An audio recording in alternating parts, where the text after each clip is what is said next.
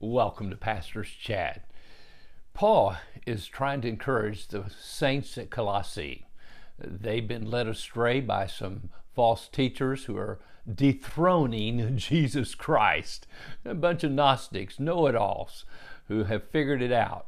Well, I'm telling you, the world is full of these intellectual, religious people today that would lead you astray from your relationship and the roots that you should have in Jesus Christ and Christ alone. As we look in this passage in chapter 2, Paul says, though I am absent in body. In other words, he actually never visited Colossae. He was not there with them presently. He was in prison in Rome. He said, yet I'm with you in spirit. Now that's interesting, how we can be away from someone in our bodies, of course, physically in another place, another country, another part of the world, and yet our spirit can be with saints all over the world.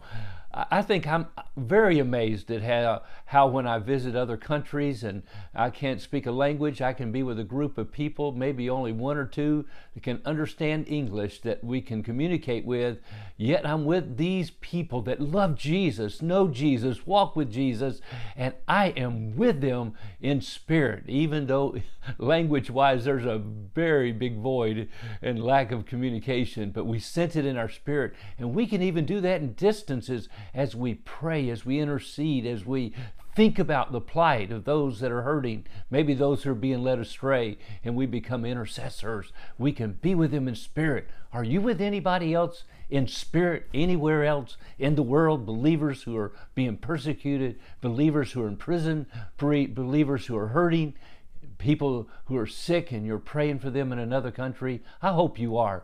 And so he says, I'm with you in spirit, rejoicing to see your good order and the firmness of your faith in Christ.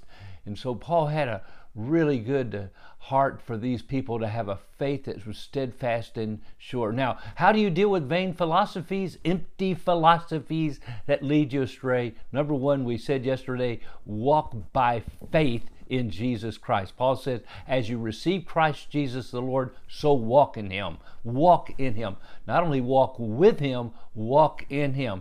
Then secondly, in verse 7, rooted and built up in him and established in the faith, just as you were taught, abounding in thanksgiving. Wow, what a great verse to unpack. He says first, he said rooted and built up in him.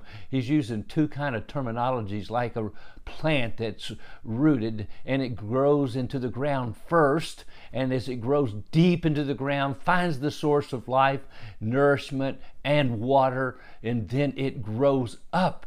And then it's built up in him. Paul often talked about the church and people being living stones. Peter did also. And so we are living stones. We are built up. We are one stone after another. This past week, I actually did my first patio paver. As I put together some patio pavers, is one stone at a time. When you're built up in him, it's one step at a time, one day at a time, one moment at a time, walking and living in him, rooted and built up in him. We walk in him, we're rooted in him, we're built up in him. We dig deep and find the foundation that no other man can lay, and that foundation is Jesus Christ. Rooted and built up in him, established in the faith. Remember, we go again.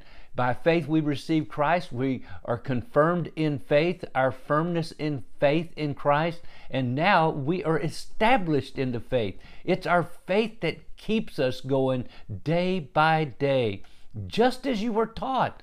Yes, Epaphras taught these people that, and maybe Philemon had been teaching these people what Paul had taught them, and then they abounded in thanksgiving. Why?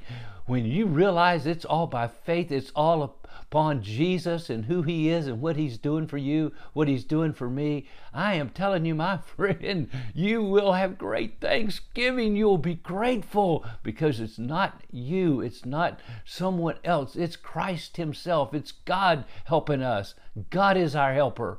And so, my friend, oh, what a great verse today. And I'm encouraging you, be rooted in him, be built up in him, walk in him. It's all by faith. You believe, you trust, you obey.